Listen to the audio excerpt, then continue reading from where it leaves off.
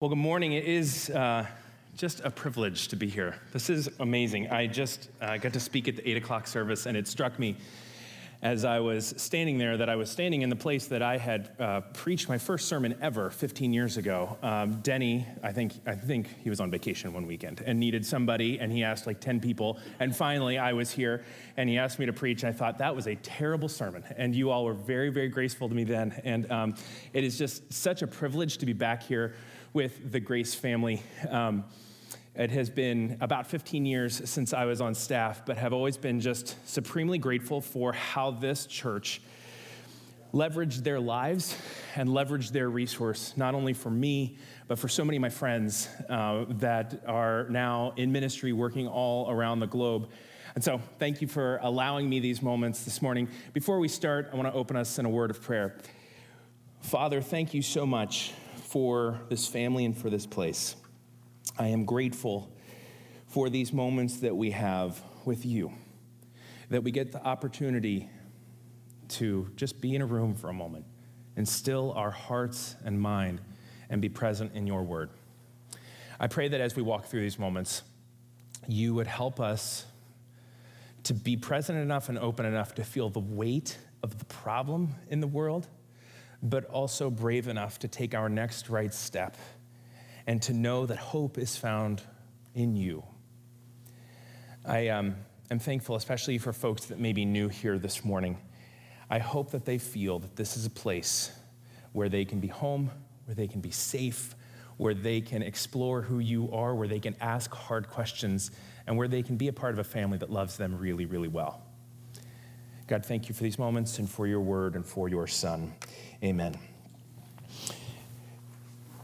No matter how long I've been a believer, I find myself kind of landing in a spot and landing on a question. And it's a really fundamental question that I think a lot of us have asked ourselves. But the question really is, are Jesus and I interested in the same things? It's a really basic question, isn't it? But I kind of keep coming back to that because I know what I'm interested in. I like, the Gators, of course. I'm not just pandering. I really love them a lot. I love the Gators. I love the work that I get to be a part of. Brienne, my wife, my girls, even Lucy. I think about them all the time. I love that a lot. And we know what Jesus is passionate about. We see the words of the life of Jesus played out in the canon of Scripture. We know what he is interested in.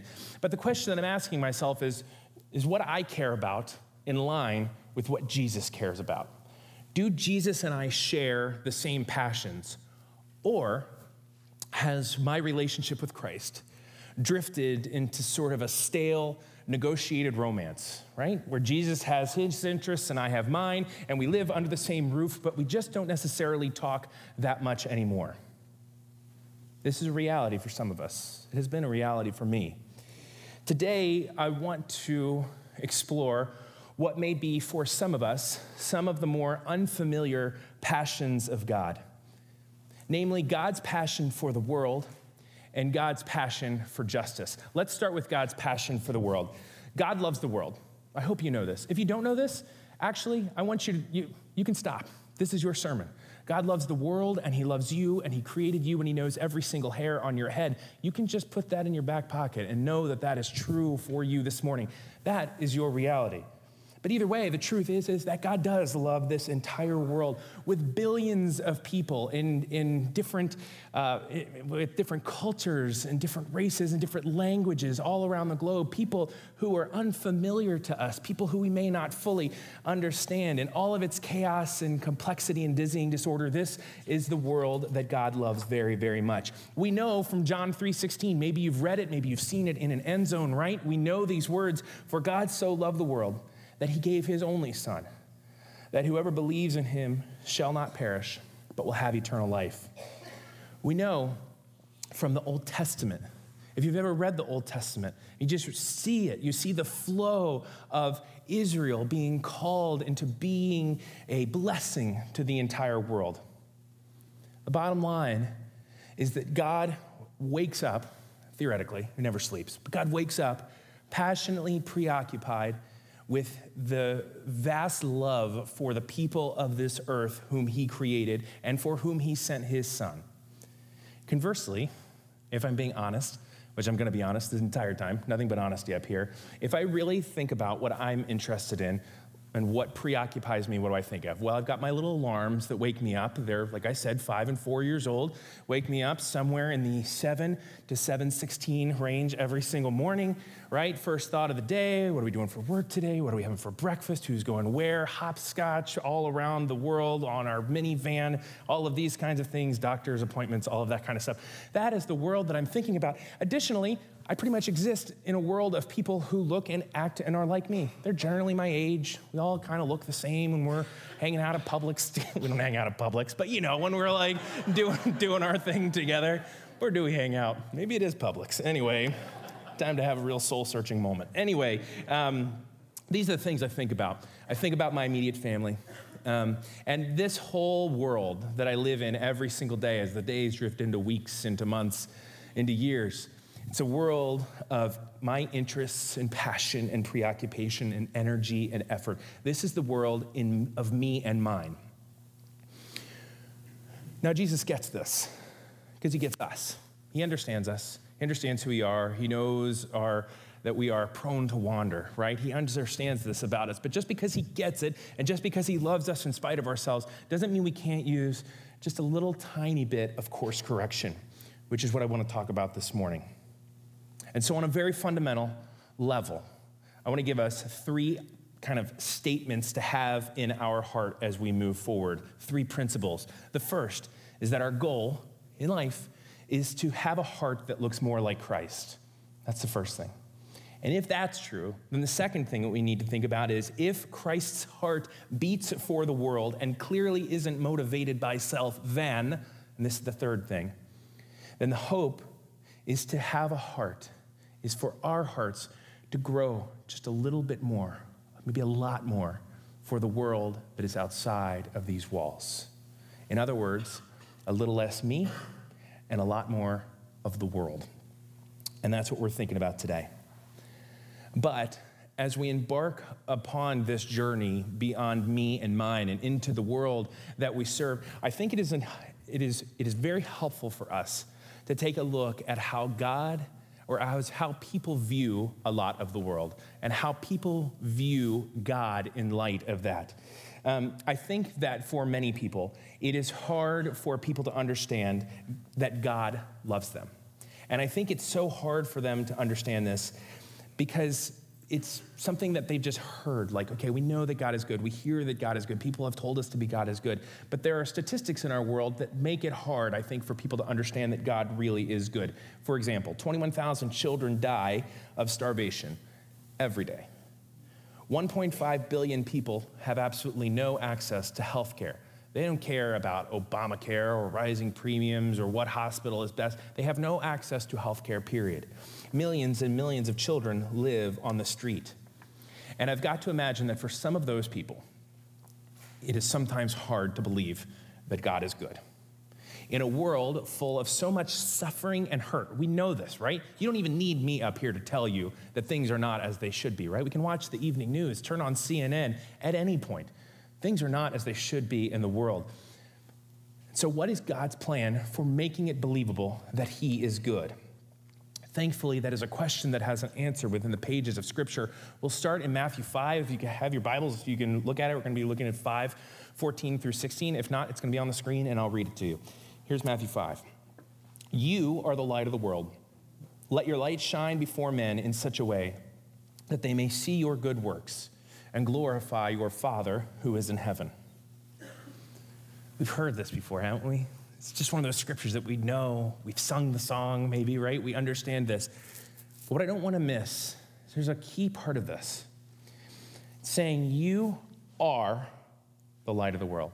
You are. Not when you finish school, or when you have less to do, or when your priorities align, or when you retire and you're able to have more free time, when kind of everything else works out, then you're going to go and you're going to finally be the person who God has hoped you'd be. No, God is saying right now, you are present right now, currently, the light of the world. And in a dark world, people are crying out for the light. When we walked into this room this morning, we know what's in here. We know what it's capable of. We can hear the voices of years and years of singing and speaking, echoing in these rooms. But when we walk in and it's dark, what are we looking for? Light. We need something to illuminate this place and make it what it should be. And in the darkness of the world, God is calling us to be light. We are the plan. And we are God's plan A for bringing light into very dark corners of the world. The Apostle Paul says one of the most beautiful things. He says a lot of beautiful things, but he says this in 2 Corinthians 5. He says, we are ambassadors for Christ as though God were making an appeal through us. What an incredible invitation this is. For thousands of years, Christians have been making it believable that he is good by going into the dark places and being the light and love of Christ. And so if people have never heard the gospel, we tell them. If they are hungry, we feed them. If they are sick, we give them aid. If they do not have a home, we give them shelter. And in doing so, we are making it believable. We are making it known that God is good because us in this room, we are plan A. And we're the only plan. But there's another category of people that are suffering in the world, and they aren't necessarily suffering because they haven't heard the gospel, or they don't have food, or they don't have shelter or medicine, though these things may be true. The category of people that I want to talk about this morning are the people that are suffering injustice. Now, what is injustice? This is a loaded word, especially in American context. We hear the word justice and injustice a lot, and I feel like sometimes as Americans, we are taught or made to feel as though there is a sense of injustice happening all the time. Common example that I will share with you, Publix. Or again, we're at Publix. Why not? We'll just spend the morning at Publix together. So at Publix, right? The 15 items or less checkout line, and you get in that line, you got one kid who's just barely holding it together, and you just needed 4 things that you should have gotten at the run yesterday, but you totally forgot, and so you got your 4 things, you're going to the checkout line, right? And you just expect to breeze through, and the person in front of you has conservatively 10,000 things in their cart, right?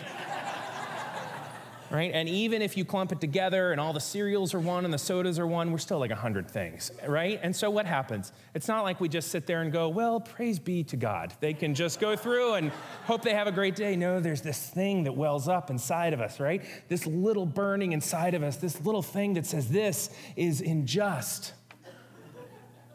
Maybe it is. But that's not the biblical definition of injustice. Injustice, as it's defined in the Bible, is a very specific kind of sin. Justice, as it's defined in the Bible, is someone who has taking that which God has given someone else from someone else, right? The story of David and Bathsheba is the easiest way to think of it, right? David, even though that story was redeemed, he had power and he took that which was not his. And justice is taking the life and the liberty and the good things that God has given someone else. It is taking that from them. Ecclesiastes 4:1 gives the essence and the aroma of what injustice is. I'll read it to you. Then I looked again at the acts of oppression which were being done under the sun, and behold, I saw the tears of the oppressed, and they had no one to comfort them. And on the side of their oppressors was power, but they had no one to comfort them. Psalm 10, verses 8 and 9, listen. He sits in the lurking places of the villages. In the hiding places, he kills the innocent. His eyes stealthily watch the unfortunate. He lurks in the hiding place as a lion in his lair. He lurks to catch the afflicted. He catches the afflicted when he draws him into his net. That's injustice. But I know what you might be thinking, because I've thought this before. Isn't this a little melodramatic? Isn't this like Bible times injustice? This isn't really what injustice looks at, just a lion lurking into... Now, that doesn't happen today. That's why I'm here, to tell you that it does. In our world every single day, this kind of injustice is a reality. I know this because I'm a part of International Justice Mission. At IJM, we are a group of a little over 700, almost 800 now, Christian lawyers, criminal investigators, trauma social workers, pastors, graphic designers, basically every single job you can think of. And what we do is we go into the world of the poor all around the globe. IJM works currently in 20 communities throughout Africa, Latin America, South and Southeast Asia, and we seek to intervene in cases of violent oppression or injustice in our world. There are over 45 million slaves in the world today. Actual slaves, human beings. That's more time than at any point in human history. This is the situation we find ourselves in. But facts and figures about what IJM is and how many people there are really just doesn't hit home. And so I want to share with you a story of two people, Joseph and Griselda. First, I'm going to share with you Joseph's story. I think this will serve to give a really good understanding of what injustice is in our world. Joseph, alarmed by a noise, Joseph is standing in the little shop that he owns. He hears a noise outside. He walks into the doorway. He sees that there's a riot happening out front. Police, in order to discharge the riot, shoot their guns into the air. The people disperse. Joseph is hit by a stray bullet. Joseph is then rushed to the emergency room, and soon, out of what could only be described as the worst luck ever, one of the police, who was a part of the riot, is put in the bed next to Joseph. He was also injured. Joseph is sitting there recovering from the stray bullet. The police officer is laying there, and when the police officer kind of figures out what's happening, he realizes that he doesn't have his gun. Now, for any police officer, not having his or her gun is a very big deal.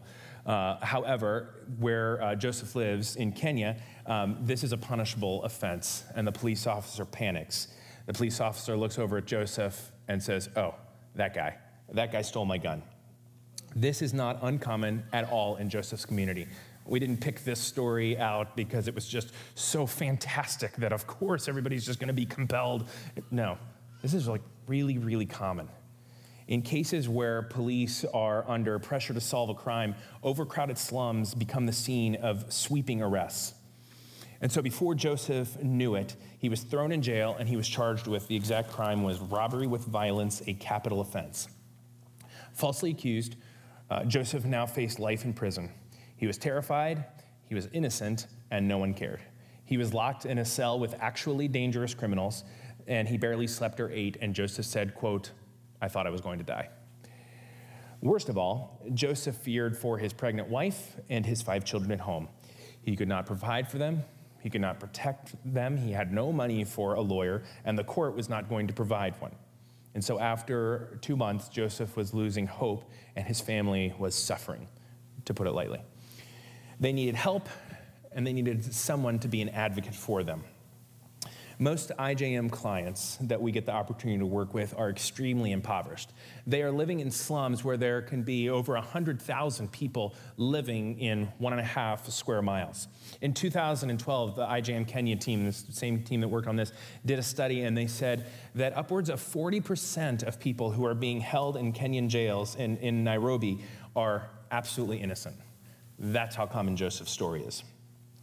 I also want you to meet Griselda and her mother, Sandra.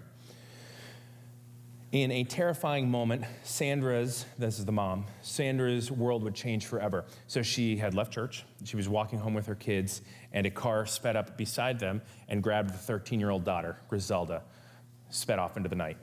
This is not uncommon. Sped off into the night. Sandra, as you can imagine, like any parent would,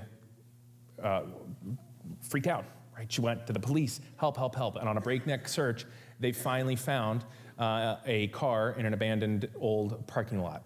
Now, what you got to understand is a week earlier, they had found a similar car in the exact same parking lot, and when they opened the door, they found that there had been a little girl who had been killed. So, as you can imagine, when Sandra sees this and she's walking up to the car, she can't breathe. She opens up the door. To her delight, she finds that her daughter is alive, but she had been abused at gunpoint by 3 men. The assault devastated the family, and Griselda was paralyzed with fear. After the attack, she avoided all men, she avoided her dad, she avoided her brothers. She said, "I felt lonely, dare I say filthy, and guilty for what had happened to me." Like any mom, Sandra desperately wanted justice for her daughter, but impoverished families like hers rarely report cases of that nature of assault out of a fear of more violence from the attackers. And in Guatemala, where the story takes place, moving a case through the overworked court system requires an expensive attorney, one that Sandra could never possibly afford. But Sandra knew she had to fight. Otherwise, she said, there will be more little girls like Griselda who will be harmed. In Guatemala, listen to this statistic, just let this seep in. 95% of children and women who report sexual assault are left waiting for justice after 6 years. As Christians, how are we to regard such suffering? Furthermore, how does God regard such suffering? The answer is in Scripture.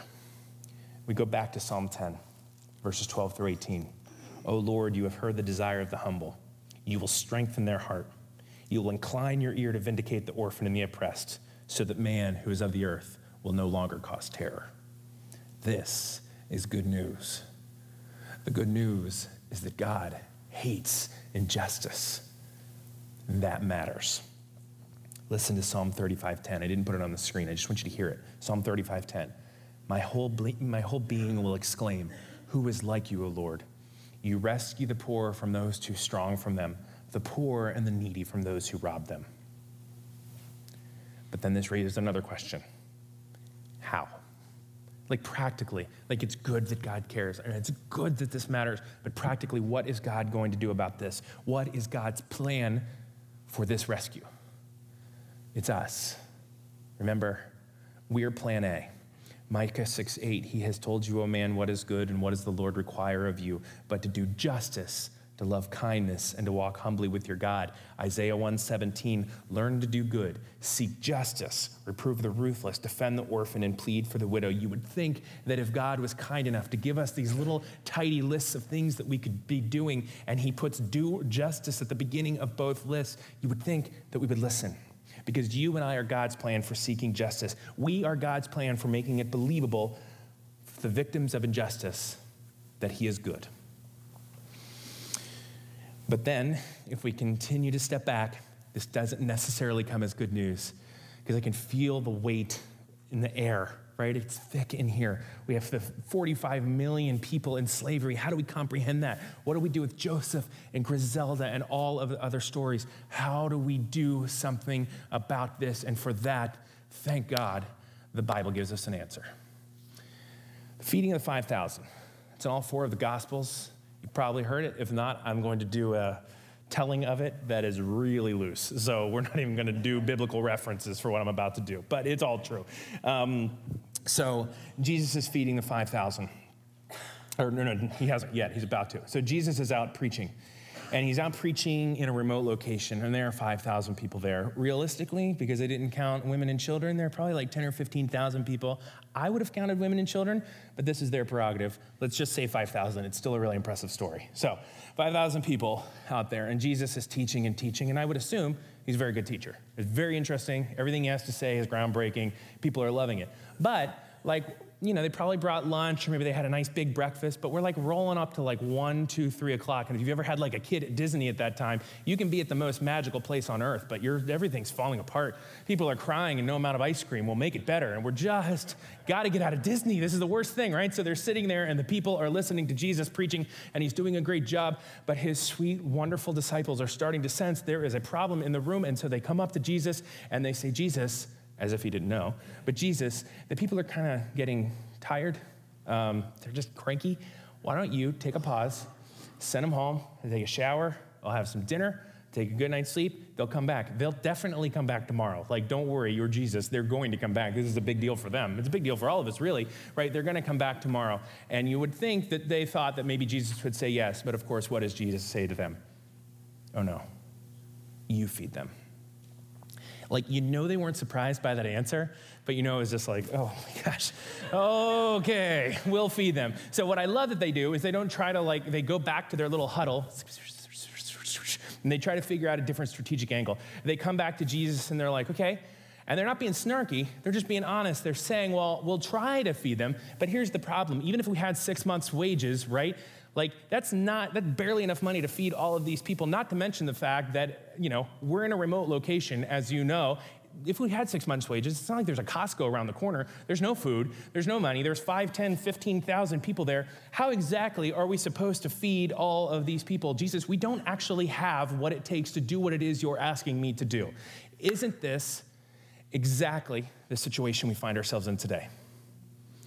45 million. Joseph, Griselda, there's this gigantic problem. The world is falling apart, right? And we see the enormity of the need, and we think, what could we possibly do here at Grace United Methodist this morning, 9:30 service, sitting in our seats to help?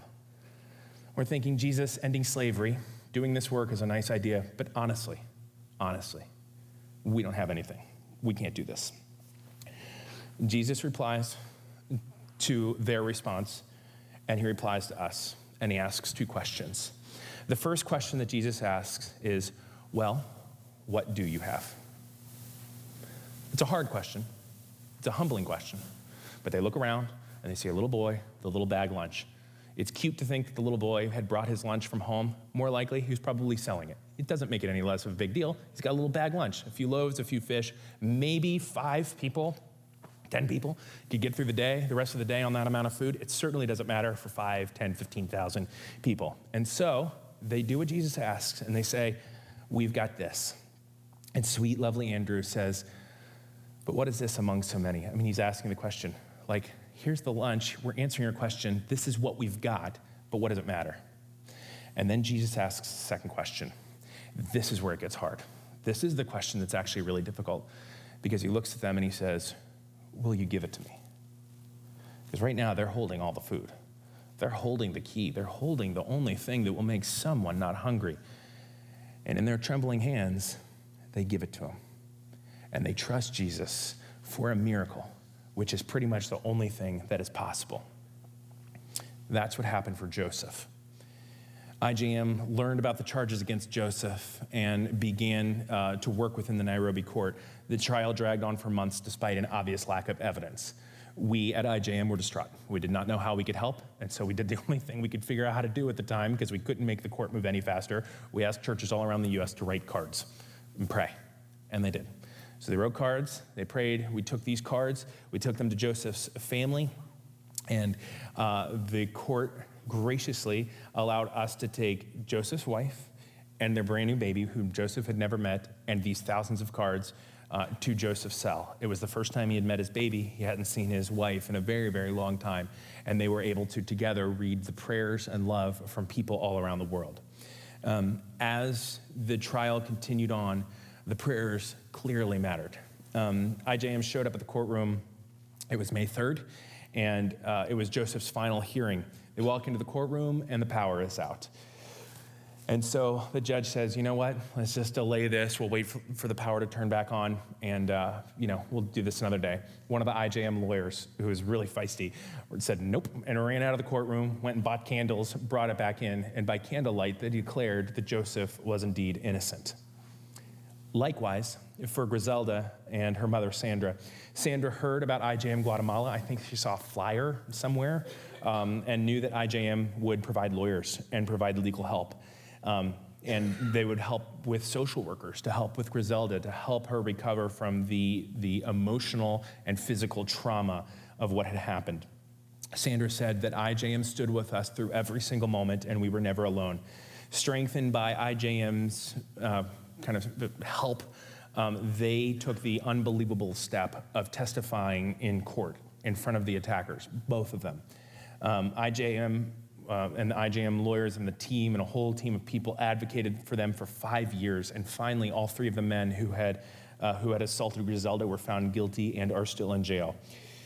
As a kind of postscript to this, and the picture's up next, Griselda asked, she said, and Griselda's there in the middle, she said, I would like to come to America and speak to everybody at IJM and tell them my story. We're like, you don't have to do that. Like, you've been through enough traveling. It's like a big deal. You just stay home, or you do a video message, or you can just write a card. And she said, I want to be there. So she came to our global prayer gathering. What you don't see is she's speaking to about 2,000 people. And she stood up there and she told her story, and everybody cried. And she was a testimony to what God does when you offer up your little bit of obedience. Why do you think Jesus fed the 5,000 the way he did? Because if you really think about it, there was a theological precedent that Jesus could have just been like, poof, manna. He didn't have to do it this way. Well, he did it for a lot of reasons. But I think one of the great reasons is he did it so that this little boy would have an incredible story. I think he ran home to his mom that night and was like, remember when I left with that bag of food this morning, and you left a little note in it that said I love you, have a great day listening to Jesus and all that kind of stuff, right? You remember that? Guess what happened with that little lunch that you sent me? Conversely, what an ordinary day it would have been had that little boy just done what I would have done. And it's no shame, right? But what would have happened? He would have just sat beside a rock and eaten his lunch while the adults figured it out.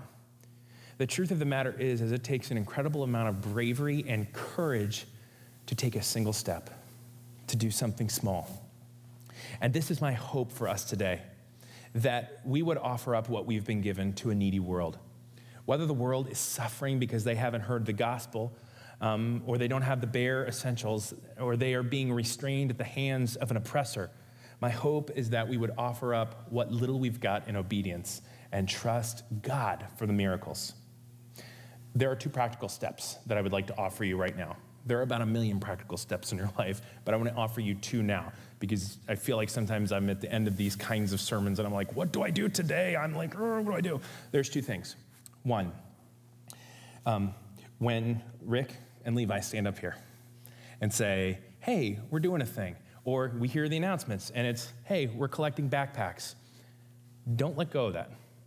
Don't brush that off. Don't think that that's someone else's work. That little backpack, the little moment that you go to Target and you fill that with school supplies and give that to a kid, you have no idea. Maybe some of you do, but you have no idea what it's like to go to school and have nothing. Imagine what it says to that child's heart that someone cared enough to fill a backpack, right?